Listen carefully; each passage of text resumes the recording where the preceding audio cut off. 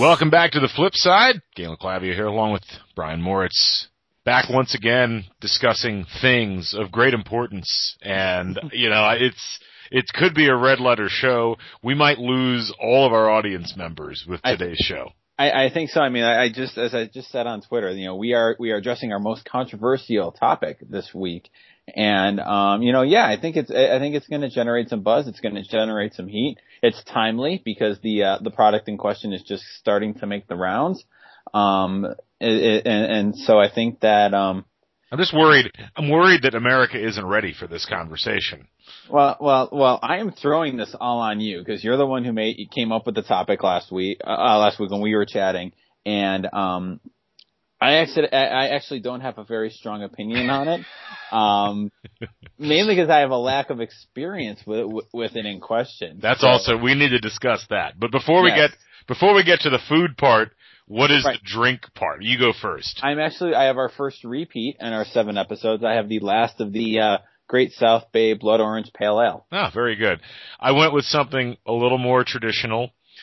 Which was the Dogfish Head 60-minute IP. Oh, always a classic. Now, we just got Ballast Point in town. Very nice. But I didn't make it to the liquor store yesterday, so I think it's already gone already. Oh, yeah. But I will be getting more. It will be coming back. So that's exciting.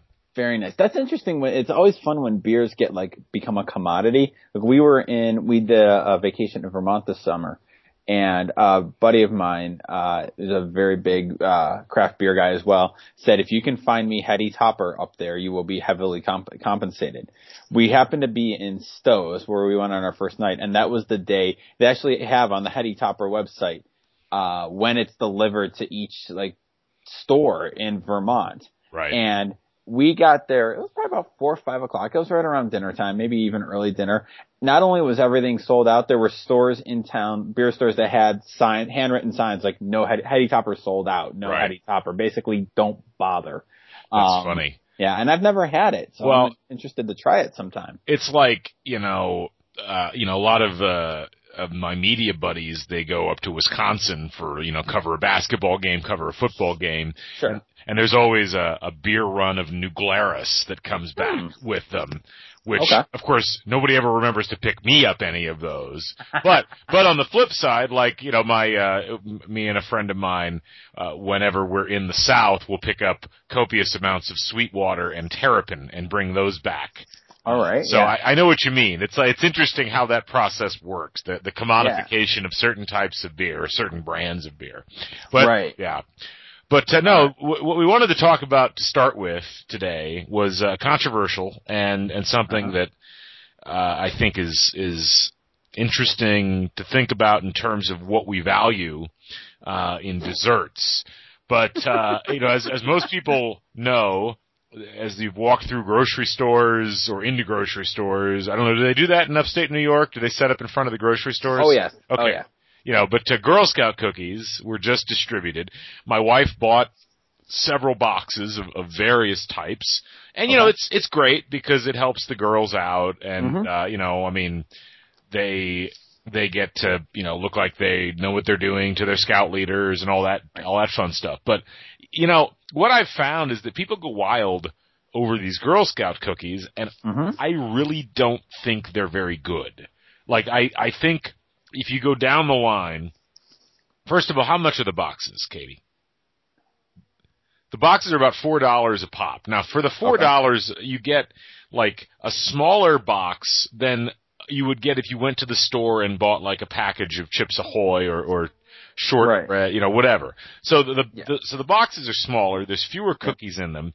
They're very caloric. In fact, I would say that your amount of calories per cookie is actually a worse ratio than if you got a larger, more mass-produced cookie. But the big kicker to me is that none of the cookies really taste good. They're okay, some of them.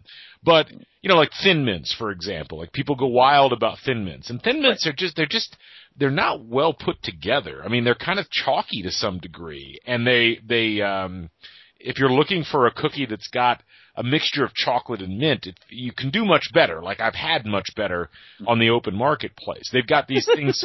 They've got these things called tag-alongs, which are basically You've had those before, right? You Yeah. know, the peanut butter with the chocolate. And it's like, this is all right, but man, I've had very good peanut butter and chocolate cookies in my day, and that's not one of them. They've got these Samoas, which, you know, my wife just polished a box off, you know, which is crisp cookies coated in caramel, sprinkled with toasted coconut, and striped with dark chocolatey coating. Mm-hmm. Really not good. Like, really kind of, like, the coconut is very stale tasting, and it's not a good ensemble. So, you go down the list. Like, I could go through every Girl Scout cookie, and I could find a commercially available analog that is A, cheaper, B, tastes better, and C, acquirable throughout the course of the calendar year. So, you know, I feel like the scarcity is part of it, but I don't even get that because, like, there's plenty of things that only come around, like, once in a blue moon, and we don't go wild over them, particularly if they're not, like, a really mediocre product, which is what seemed to be what you seem to have in Girl Scout cookies. Okay, so I'm looking at the official list from girlscouts.org of the Meet the Cookies. So we're looking at all the different varieties. So you got up top, and they really do go in order the way they list them here of, like, well known to not. So you start off at top with the Thin Mints and your Samoas, which are really kind of, I mean, they're the Jordan and Pippen of the Girl Scout cookie. I mean, it's really everything else is, you know, Horace Grant, comparatively speaking. So you got your tag along, which would probably be your Horace Grant in this in this analogy. The trefoils, the shortbread cookies, which come in the little shortbread with the Girl Scout logo. Which, you know, I'd rather, instead of the Girl Scout logo, I'd rather they came with flavor, but they don't. Wow. Yes, send all hate mail to @DrGC. Bring it. This is a hill I am willing to die on. Okay. And then I'm looking down here, and then they have Do-Si-Dos, which is a peanut butter sandwich. They have, like, all these new flavors that come up with. So you got the Do-Si-Dos, the peanut butter sandwich, cranberry citrus crisp, which I'm sorry is not a thing. Lemonades, rah raisins. These are all trademarked and copyright, by the way. Savannah Smiles. Thanks a lot. What? Okay, I'm reading these obviously for the first time. Thanks a lot. They're little cookies. They look like shortbread cookies with a little chocolate on the bottom, and they say thank you. I've never heard of thanks a lots. Nope. Toffee-tastics, which sounds like something you get Friendlies, and Trios, which looks like an oatmeal peanut butter chocolate chip type cookie. Okay, so really, when we're talking Girl Scout cookies, we're talking the four: Thin Mint, Samoas, trefoils, and the tag-alongs. Those are kind of the four, the four that we're talking about. And you're right on the size of it, the box. As I'm thinking about them in the past, they're like probably smaller than the size of my MacBook Pro computer. Like, oh, there they are. Like, here's my phone, and here's the box. Like, I mean, you could see this is. I have a Note 4, which is a relatively big phone, but this is a reasonable composition here. Yeah. I mean, you have the comically large phone, but that's a comically large box of cookies to go with it. Comically small box of cookies. Comically small box of cookies. Thank you. It's interesting. You know, I raised this this topic to my wife, and she thought about it for about, 15 seconds, and like, yeah, I agree with you. You know, you being you on it. And it's funny because we got recently, Oreo makes Oreo Thins. Yes. So they're like basically crispy cookie instead of the full size one, and they have mint ones. Right. And we had those, and those, as you say, a commercially viable alternative. They blow Thin Mints out of the water. They're better than Thin Mints. Right. And look, I mean, part of the problem is with slagging out. Part of the problem, I think, why people don't slag on Girl Scout cookies is because it feels like you're slagging on the Girl Scouts or on the girls themselves. And obviously, we're not doing that. You know, they're raising money. They're doing good things they're raising money for their troops. They're doing good things, and obviously, that's wonderful. And it's funny. What made this interesting was that. The day that we started tweeting about this was the day that my daughter, who's 5.5 and in kindergarten, said out of the blue that she wants to join Girl Scouts. I'm pretty sure because some friends of hers in her class are in Girl Scouts, and now it's a thing. And so, you know, I got to be careful what I say because this is going to be this is my merchandise probably in a year or two. Right. So, you know, I've got to be careful. On it, but I do find the kind of cult of Girl Scout cookies to be an interesting thing, which is I think what you kind of want to get into. Like, of course the mom's going to be selling them and the kid's going to be selling them and, you go for it. But there does seem to be this weird kind of cult around Girl Scout cookies, which is interesting because, yeah, it's, it's just a subpar product. Like, I mean, they're really not different than they were 25 years ago, and they were a subpar product then. What they remind me of, really, and I don't know, I'd have to do some research on, like, when Girl Scout cookies actually came into being. All over it. Go for it. But, you like how that worked, ladies and gentlemen, where, like, I said I would need to do research, but really Brian's the one talking or typing, and I'm just talking here. But, you know how you're about the same age as me. You know how things in the 70s and 80s weren't very good? Like mass-produced food wasn't very good generally. Toys that were mass-produced generally weren't very good. And we're in like a golden age of like specialized, really high-quality products, I feel like, these days. Right. Whether it's toys or whether it's food or whatever. But these taste like something that was invented in like the late 60s. This would have been like considered a pretty good cookie back then because everything else tasted like crap. Well, that's great, except that was 50 years ago almost now. And, things have moved forward. If I owned Nabisco, what I would do is I would take my Oreo division and I'd be like, look, we're going to make Girl Scout Oreos. We're going to make like 5 or 6 different types of Girl Scout Oreos. We're going to sell them to the Girl Scouts at like a discount rate. We're going to allow them to make significantly more profit margin than they probably make on the pieces of crap that they're selling right now. And it'll look great on our tax returns. It'll look great in the community, and we'll drive Girl Scout cookies out of business. It'd be awesome. Okay.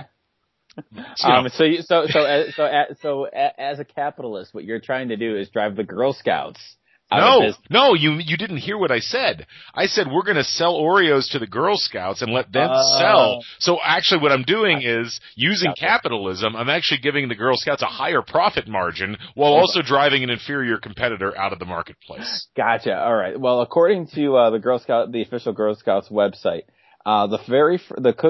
cookies to finance troops began in 1917, 5 years into the history of the Girl Scouts. It started with the Mistletoe Troop in Muskogee, Oklahoma. Wow. And then it looks like what became the Thin Mint came out of 1950. In 1951, there were 3 varieties: sandwich shortbread, which I assume is now the modern trefoil, and chocolate mints, now known as Thin Mints.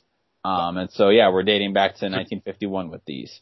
So, okay, well, that kind of fits my theory then. Yeah. Like so I don't have and it's easy, like we do in America now. When you come out against something, people assume that you're against something much bigger or something that's attached to it. I'm not against the Girl Scouts. I'm not against the Girl Scouts selling cookies. I think it's great. I would rather, though, write the Girl Scouts that are across the street from me a check for $30 and give it to them and be like, here's money. I'm going to go ahead and take the rest of my money and go buy good cookies at the grocery store. Yeah. No, that's a really interesting and good point. And, I've heard other people say this point too, and it comes with the 5 races that you do to raise money for hospitals or hospice or cancer research or whatever like that. Like, can't I just write you donate $30 instead of having to sponsor you in your run and then hear about your run all this time? And the idea of nostalgia, I think, is really interesting, and what that you brought up too. I'm sure that there's some nostalgia to loving this. Sure. I sold them and loved them, and but the things you loved when you were a kid are never as good now that when you have them as grown up. And it's funny you mentioned you were talking about food from the 70s and 80s. I mean, I think that extends to culture and entertainment as well. I mean, we binge watched Fuller House this weekend in my house, and I will, enjoying it for what it was. Yeah. We were never on the Full House is a great show. Full House was a terrible show, but it was a cute show, and we were the right age when it hit. But what's interesting about that, about the entertainment is that level of show that Full House was, and to an extent Fuller House was this past on Netflix, that's about the level of the shows that are on Disney Channel. You got your Good Luck Charlies, or like, those types of shows, perfectly inoffensive, family shows, which, are, they're not necessarily good, but they're not bad, and they're not, there's nothing wrong with them.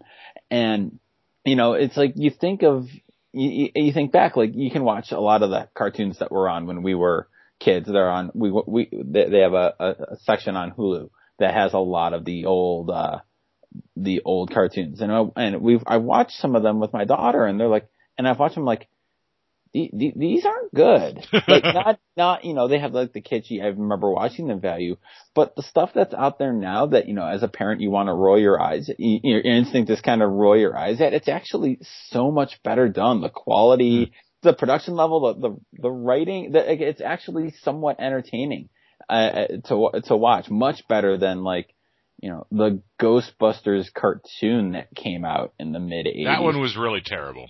It's worse watching it now. But it's like it's hit or miss. Like I actually enjoyed and still enjoy when I see them on replay some of the Saturday morning cartoons I watched as a kid. I felt that now I'm blank. Well, I thought like the Gummy Bears, for instance, that was actually a pretty well written show. Huh. And I thought it was a very well animated show. It was a well voiced show. I mean, it weren't like pushing any major boundaries or anything like that, but right. It was fine for what it was. And there were others on Saturday mornings that, that were better than others. The original Teenage Mutant Ninja Turtles animated series was actually pretty good. Yes, it was. DuckTales was a very good show. Yeah. And even Chip and Dale's Rescue Rangers, even though it annoyed the hell out of me at the time, right, was a pretty good show. I mean, I'm cheating because these were Disney afternoon and not Saturday morning, but there were others that were terrible without question. Animaniacs is very, very good. Yes. And that was Warner Brothers. But Pinky and the Brain. Pinky and the Brain, which came out of that, yeah. So, interestingly enough, I was continuing my research into Girl Scout cookies. There are 2 gluten-free varieties this year. The Trios, which are chocolate chips nestled in a gluten-free peanut butter oatmeal cookie, and the Toffee-tastic, which is a rich buttery cookie with sweet golden toffee bits. We need to do a whole show on the folly of gluten-free at some point. Touchy subject, because I have friends who have a celiac daughter. So that's different. Yes, of course, the gluten-free, the trendy gluten-free, as opposed to the actual gluten-free. Yes, that'll be a future episode too.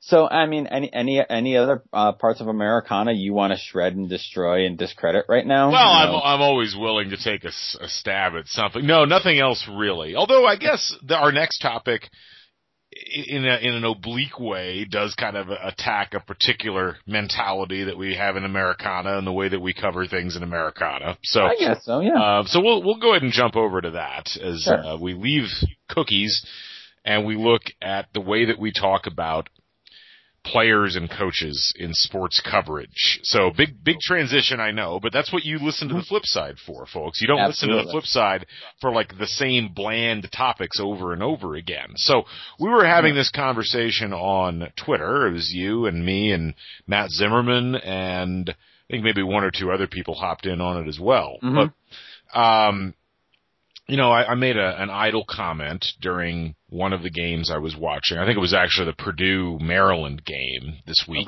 and college basketball.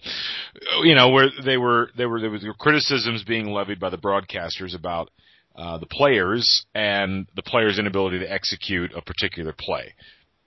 And I made a statement about how it still surprises. It didn't really surprise me, but still surprises me how people feel completely free to criticize players when they see poor play or what they perceive to be a poor play, but don't criticize coaches when they see poor strategy or bad strategy.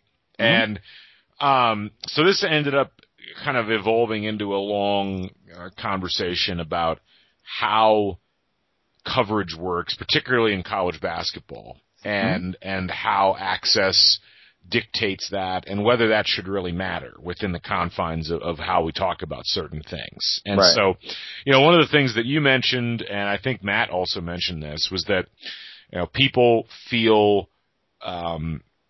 maybe less than qualified to comment on strategy or tactics or things like that might come out of coaches, but they seem to feel perfectly fine with commenting on athletic plays and things like that, which I think is kind of odd because, to some degree, the writer, the commentator is closer, in overall stature to the coach than they are to the players. Right. Yet it seems to be that the coach is more or less off limits for most people when they're conversing about these things, and the players are not considered to be off limits. Mm-hmm. I mean, it's a really interesting and kind of a layered topic here. My thought on that, and this is, kind of an evolving topic as we were talking about it, and we are, I think, for purposes of this conversation, important to note, we're talking almost primarily about college and college basketball. We'll limit the conversation to that because we're bringing up ideas of, I think it's changing and evolving in some areas in the pro, but definitely in college sports. What I meant by that point was, I think that, while the average writer and broadcaster, and that's an interesting distinction we'll come back to, but I think the average media member, while they're kind of closer in both ability, I guess, and definitely age to the coach, I think that in general, my point was, it's very easy to say, wow, to look at a bad shot and say, wow, what was he thinking? He shouldn't have taken that shot. Or, wow, he let his guy blow right by him on defense. He wasn't even trying. Versus, wow, what was the coach thinking not subbing that guy out here? Or what was the coach thinking not going to a press or not going to zone and staying in man to man? And I think all those questions are vital. But I think the natural inclination is when we see a bad play, or we see a mistake, it's very easy to kind of point the finger and notice the player making it, and that's kind of at an obvious first level. And I think that going to the strategic level of it, and in part, I think that's a little bit hidden. I think there in a lot of sports coverage and a lot of the way we talk about sports, there is a thought that players, ultimate responsibility in a way lies with in a weird way lies with the players. And I don't know if I'm saying this right, but kind of like the idea of, well, you make the shot, you miss the shot, whatever play coach calls, you make it's kind of the responsibilities on the player there. And so I think there's that, the access point that Matt and I were bringing up, Matt and I are both former sports journalists. Matt Zimmerman, Dr. Matt Zimmerman, teaches at Auburn, former sports reporter, colleague of ours. And so it's kind of a point of both of our research that, access to sources and information is such a critical part of what we do, what we did and what we do as sports journalists. And that, especially at the collegiate level, the coach is such an important figure. I mean, that's the most important relationship in a lot of ways you have as a college beat writer is to the coach, in terms of getting information, in terms of daily interviews, in terms of a lot of times access to players, because at the collegiate level, it's the coach who sets the rules for when you can talk to players, who you can talk to them, what's open, what's not. At the pro level, it's definitely set at the league or the team level. The coach has less direct impact on that. And so I think there's a more natural human inclination to not bite the hand that feeds you. And I think that that's one of those things that gets that looks really awful, especially when we talk about it academically. But it's also, I used to look at it in my beat writer days as very pragmatically. Like, I would not be afraid to criticize a coach, but I always felt like, in a way, I needed, and part of this is my personality, to kind of save the bullets. Like, not to call them out on bad strategy in a game, but so that, call them out on, like, they're running a corrupt program, which I covered. So, when it comes down to that big,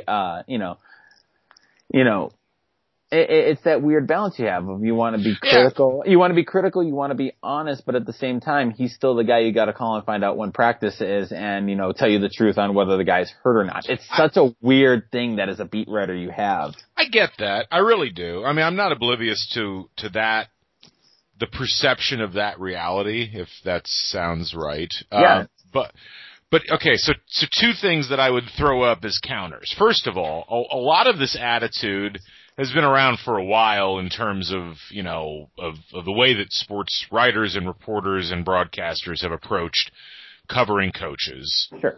But a lot of it comes from an era when I think the relationship between coaches and players was different. When coaches were certainly much less well paid than they are now, particularly in college basketball. And, I feel like with the amount of money that is paid to college basketball coaches at this point, there almost needs to be a higher level of accountability in how they're doing their jobs on the floor. Okay. Not just, is their program corrupt or not corrupt? Right. When a guy's making, I don't know what the average salary is in like the Atlantic 10, but in the Big 10, average guy's going to be making, $1.5 million, $2 million a year. I mean, that's a lot of money.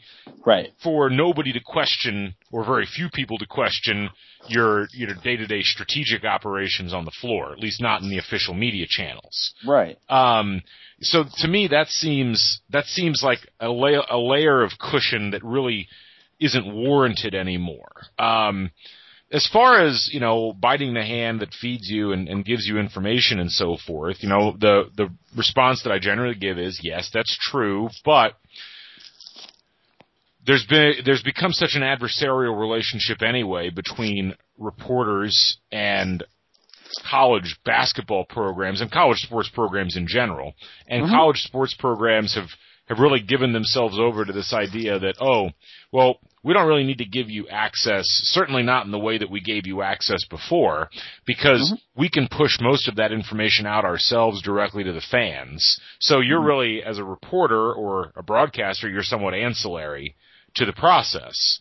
So it's like, okay, so we're being deferential to you, and we're giving you all of this cushion, and what exactly are we getting in return for it? That's a good point. Yeah, and that's you're seeing that especially not to get too deep into the woods of our work, but like my research has shown that like at the college level, access is awful for reporters, and just getting much worse and worse. And so let me relay you this, because we and even on the Twitter conversation, it was kind of general, but what are the specific kind of day-to-day strategic decisions that you want Tom Crean to be held accountable for?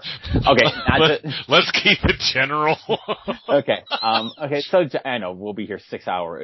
It will definitely be the Springsteen podcast. Here's the thing. I without going into too many specifics and without, speaking of specific coaches or things like that, I think that, the reality is I feel like we know more about the game of basketball now. It's a lot more quantified.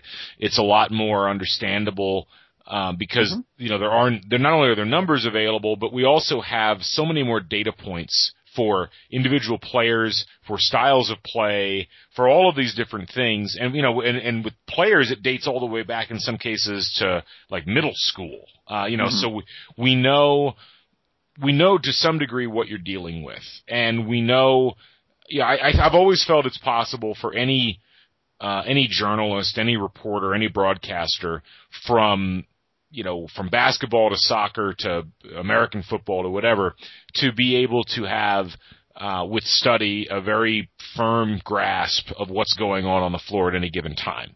And so what I'm talking about, is things like, fouling strategy, certain strategies relating to shooting, the inability of your team to break a press. That's what started the whole thing was, Purdue was being pressed by Maryland at the end of the game and literally did not know what to do with the basketball on like 5 consistent possessions. Okay. Like, consecutive possessions. Like, it was amazing to watch. It looked like. So this is not just like a good press trapping guys and making forcing. No, this was a team that looked like legitimately like they had no clue what to do when pressured in the backcourt. It was just crazy. And so, things along those lines, it makes you scratch your head and you're like, okay, when I do hear people ask questions about it in the press, they're very ginger about the way that they ask those questions. And again, I get why, because you presented that perspective very clearly earlier on when we were talking. But to me, it's like, why be ginger about that? Part of where we're at right now in the coverage of basketball, and this is both college and professional, is I think we've uncovered so many new things about the game that are available to everybody now. And there's so much coverage of games that if you watch enough basketball games and if you understand strategy, which I don't think I've never felt coaching in most sports.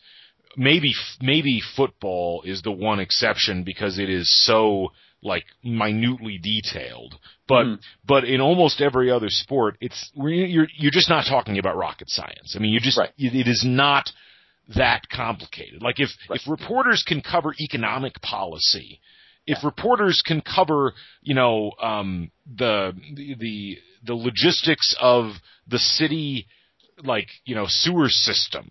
Like, surely we can figure out how to cover basketball strategy. Like, we're not talking about things that are that complicated. So that's the sort of things I'm talking about, though. It's like they're baked into the hardware of sports reporting is this concept that, any reporter that broaches the topic of strategy is like touching the third rail. And it's at this stage in this era, I don't agree with that. Well, I mean, it's weird, especially when you talk about leading into a game. Coaches get so paranoid about strategy because the other team's going to read it and know what they're going to do or how they're going to attack it, which always made me laugh because I covered the A-10 when John Chaney was still coaching Temple. He always played a matchup zone. I mean, it was, you played Temple, you played a matchup zone. So, okay, you're gonna either work the ball around or you're gonna have to shoot a lot of threes. Everyone knew that. It was not, I had coaches, some coaches sit down with a stat sheet once and show me, you can see why they're good because opponents take a lot of threes and they don't make a lot of them. Okay, explains it. It's funny you talk about understanding basketball. I remember, and this is very vivid to me, and it's probably one of the telling things about, how I approach basketball coverage, which is weird, is I've been in film rooms with coaches as they watched film or been on a bus as they studied film. And, this is at the time I was covering basketball every day and I thought I knew the game pretty well, and I do know the game pretty well, but to hear them break down a film tape, it is wow. They really do see the game and are looking at very, very different things. And so I got a lot of respect for basketball coaches watching that and understanding that. But I really like the point you bring up on the access thing. It's we're not getting much access now. So, what do you have to lose in sort of, asking about it? And, a lot of the problem is, coaches will either default to that's how we play or, we just didn't execute, which is of course coach code for I called it right. My idiot players just didn't know what to do in a press. And like you said, when you're watching a game now, if so much basketball is out there and we've been watching it for so long that you can tell the difference between a team that, there's a difference between a team that's not good at it and not prepared for it. Right. Teams can be not good for it and not have good ball handlers or guys making, the other team forces them into making bad decisions and versus, deer in headlights of what in the Sam Hill is going on. Yeah. It's funny, especially as you said now with, with the growth in analytics and the growth in statistical analysis and just all this data that's out there is, it's one thing, it's fascinating. That area of analytics and that data is so interesting to me on a lot of levels. I'm really fascinated by it, especially as it relates to sports journalism and sports coverage. And, I have kind of two pet theories I'm operating with on why so many mainstream big name sports journalists hate analytics, and we'll use analytics as like the catch-all word, the horrible catch-all word. One is just the basic: journalists suck at math and hate math.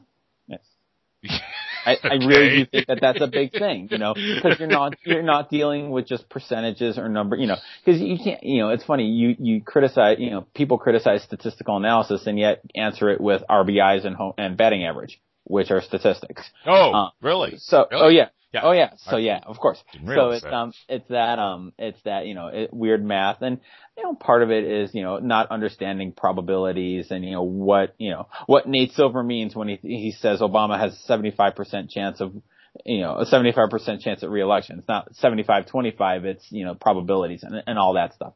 But I think a lot of it is this the kind of traditional source journalist relationship.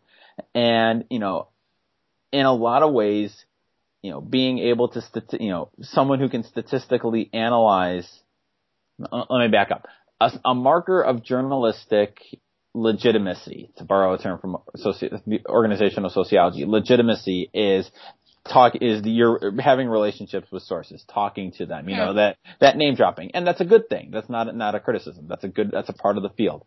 And, that's always been kind of the marker. That was the early marker when blogs started coming in the area was, they're writing about their opinion, but I'm in the locker room. I'm there every day. And, that's kind of your mark. And there's some validity to that, but that's also kind of a crutch.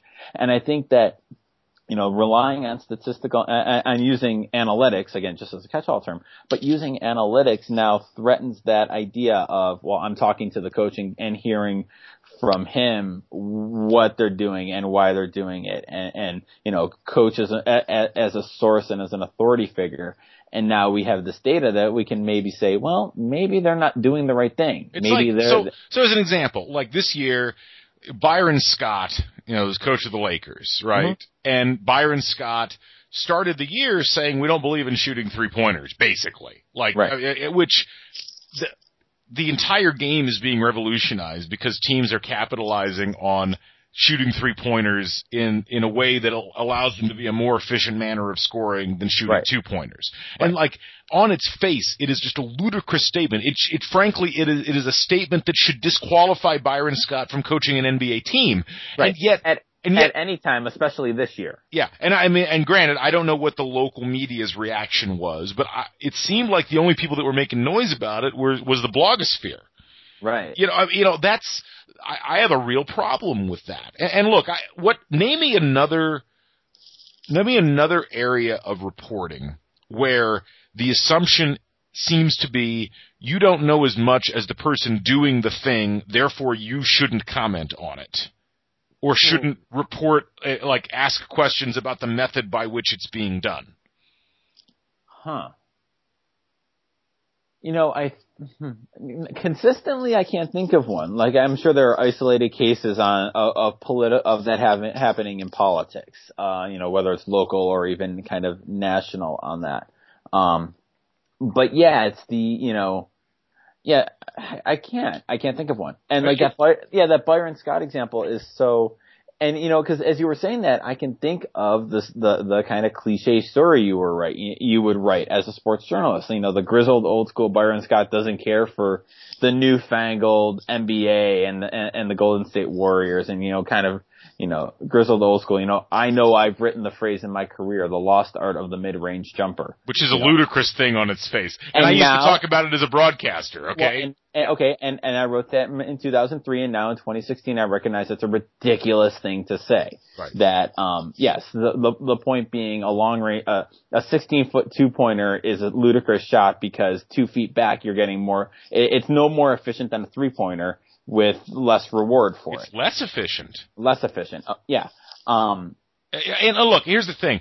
It wouldn't bother me. I wouldn't have even brought it up if we didn't have examples from other sports and other cultures mm-hmm. where strategy is actively questioned on a regular mm-hmm. basis. We're talking about soccer as an example. Soccer coaches, soccer managers get shredded for their strategic choices on a regular basis. And granted, that's pro soccer in England and in Italy and in places like that. But it's still it's baked into that culture of reporting. Mm-hmm. And so it seems odd that frankly in this pursuit, that we can't talk about college basketball coaches and their strategy because of access or something like that. And yet in all these other areas, it's like, this is fair game.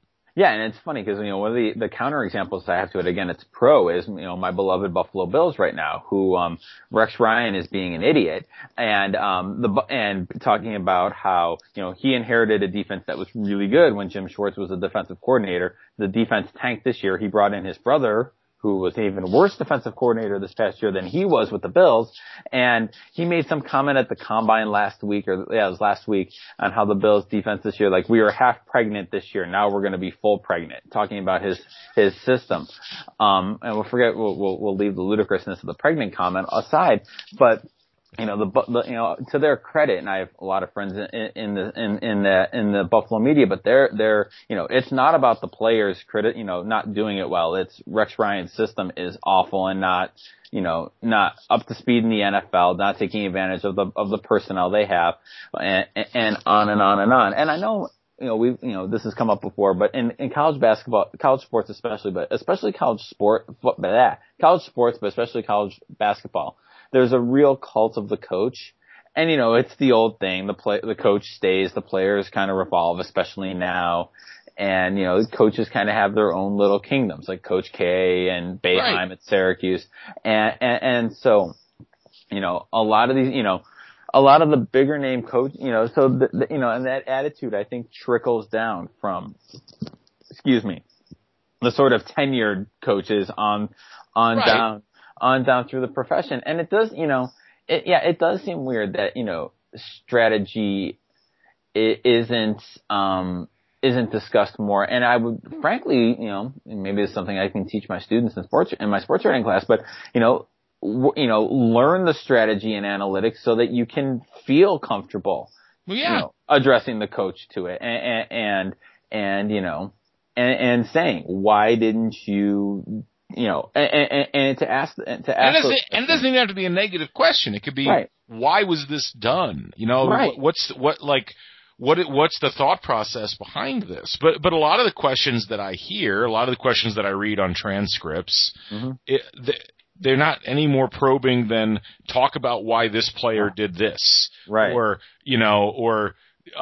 did you feel like this player was going to have a good game tonight? Like these are not strategy questions. It's and in the post write-ups and the blogs that get written and the podcasts that get recorded, there's a real hesitancy to broach these topics directly, and it's a very, very strange sort of mentality to me. Because I understand why it's there, but I only understand why it's there because it's a legacy that has been developed over time, because these coaches have developed this kind of perspective where, well, we're going to be here and the media knows that, and so they're going to kind of kowtow to our wishes on this. And it's like, well, part of that is because those questions haven't been asked before. So it's like we're just continuing to, dig the ditch deeper and the mound gets built higher. Like, it's really fascinating. Yeah, and I think of, I mean, I don't know if it's a counter, but I always think of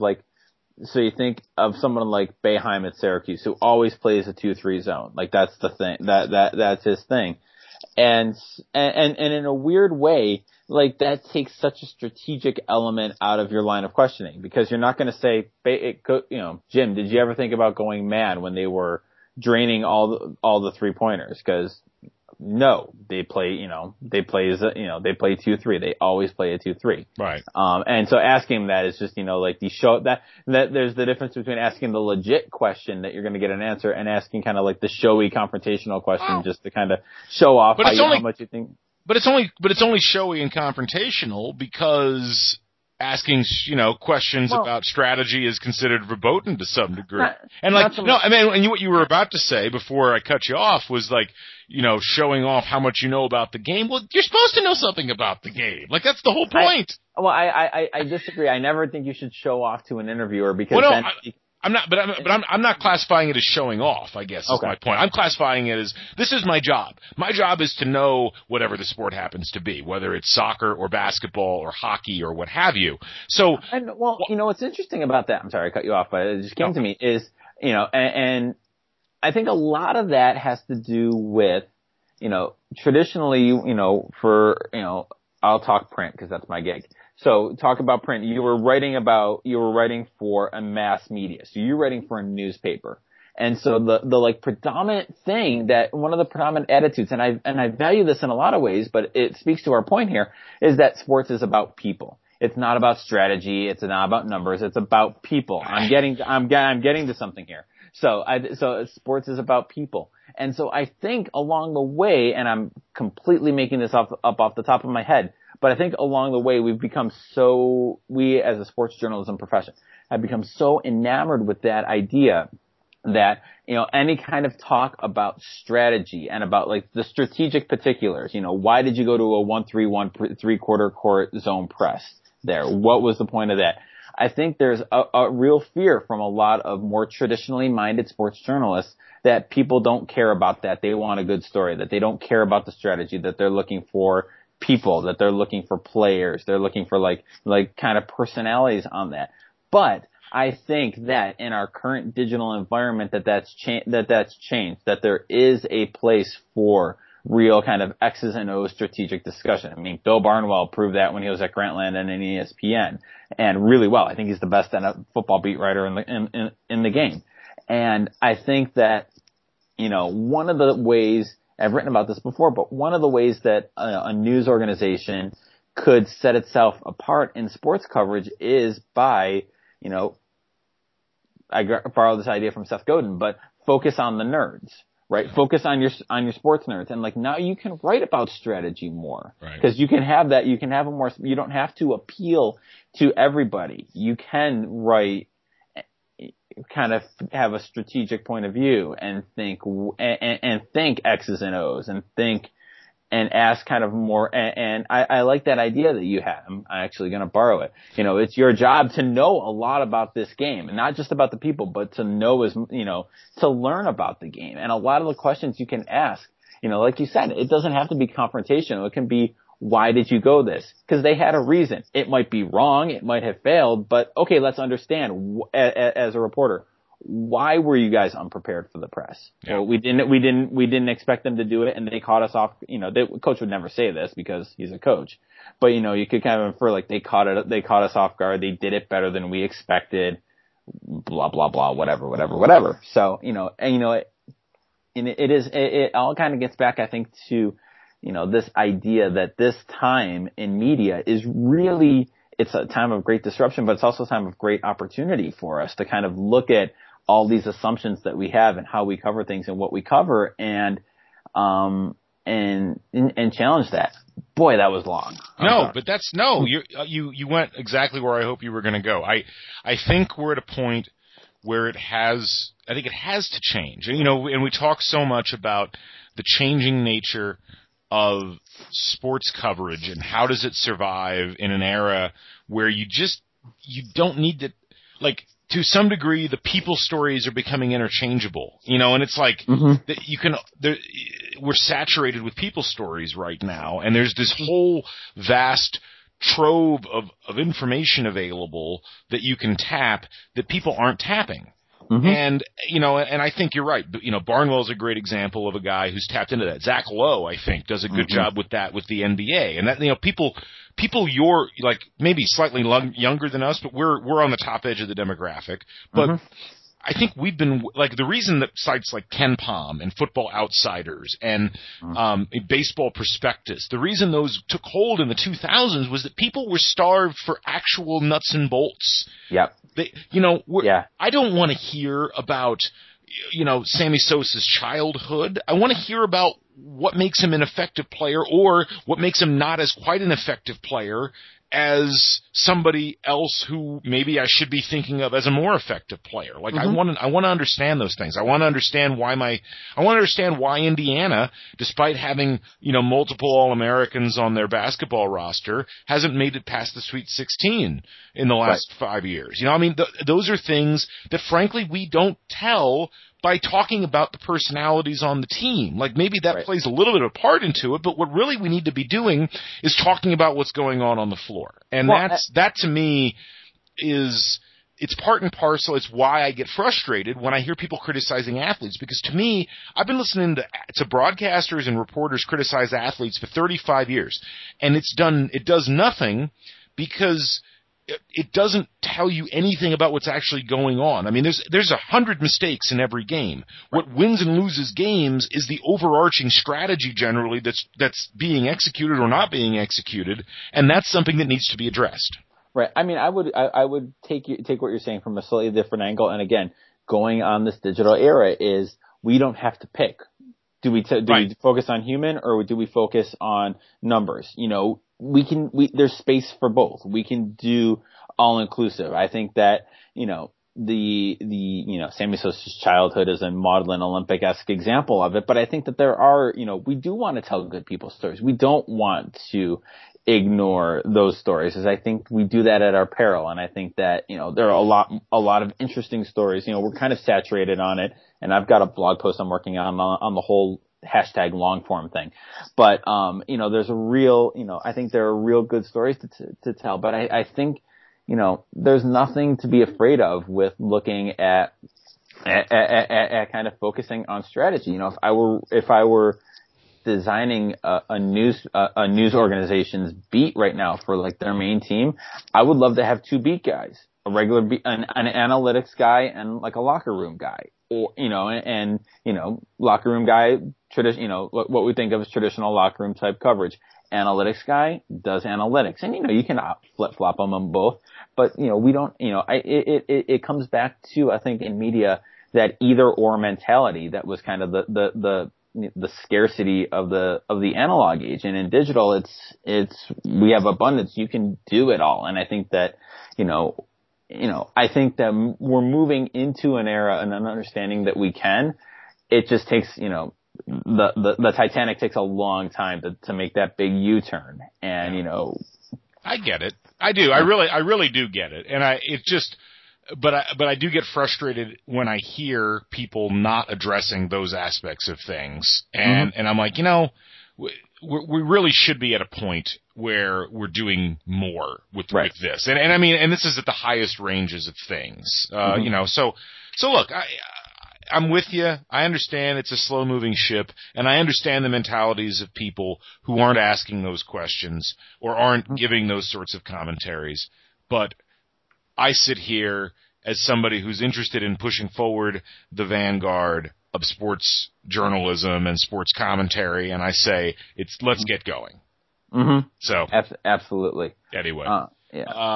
So on that note, I think we're out of time. So any final thoughts from you? I love the Girl Scouts, no matter what Galen says. I think they're a fine organization doing great work, and I applaud all you girls in your hardworking effort, and ignore what my co-host says. I'm also happy to see our two schools within 8 spots of each other on real-time RPI. Indiana at 27 going up. Bonnie's dropping a little bit at 35. Both. Actually, you guys will make this. You guys are probably in the tour. Well, you won the Big Ten, so you'll. Yeah, we're like in 4 or 5 seed range right now. Yeah, and the Bonnies there. Lenardi has us the last 4 out. Jerry Palm has us the last 4 in the play-in game. So yeah, I need to sit down. I have been so busy with everything. I have not done a bracket yet. This is the worst year I've ever had. You do a predictive bracket? I do predict. I've done predictive brackets every year since I was 15. All right. Before I was in bracketology, before bracketology was even known as bracketology. Wow. I used You're a bracketology hipster. But I was legitimately in it before it was cool. I mean, I didn't just hop in right at the beginning. I was there before it started. Okay. Yeah. So it's a long-standing passion of mine, and I've regretted not having had a chance to do more with it so far this year. So, well, looking forward to that, Bracket. We have some music topics for coming weeks. And this podcast, we've submitted it to iTunes for review. Hopefully the great people at iTunes get that published, so you'll be able to subscribe through iTunes. It's going to go up on Google Play soon, and you can always find us at sportsmediaguy.com and click the tab for the flip side on top, and you can find all our episodes there. And you can enjoy our stylish new intro music. Yes, and and our logo, we are full service now. It's great. We've got everything. All we need is listeners now, and that's where you folks come in. So anyway, Brian, thank you, and thank you to all for listening, and we will catch you next week as we prepare for, I don't know what we're preparing for. I guess we're preparing for me to give the presentation that we're doing at IAX in a couple of weeks. But no, we'll catch you folks later on. For Brian Moritz, I'm Galen Clavia. We'll talk to you on the flip side. So long, everybody.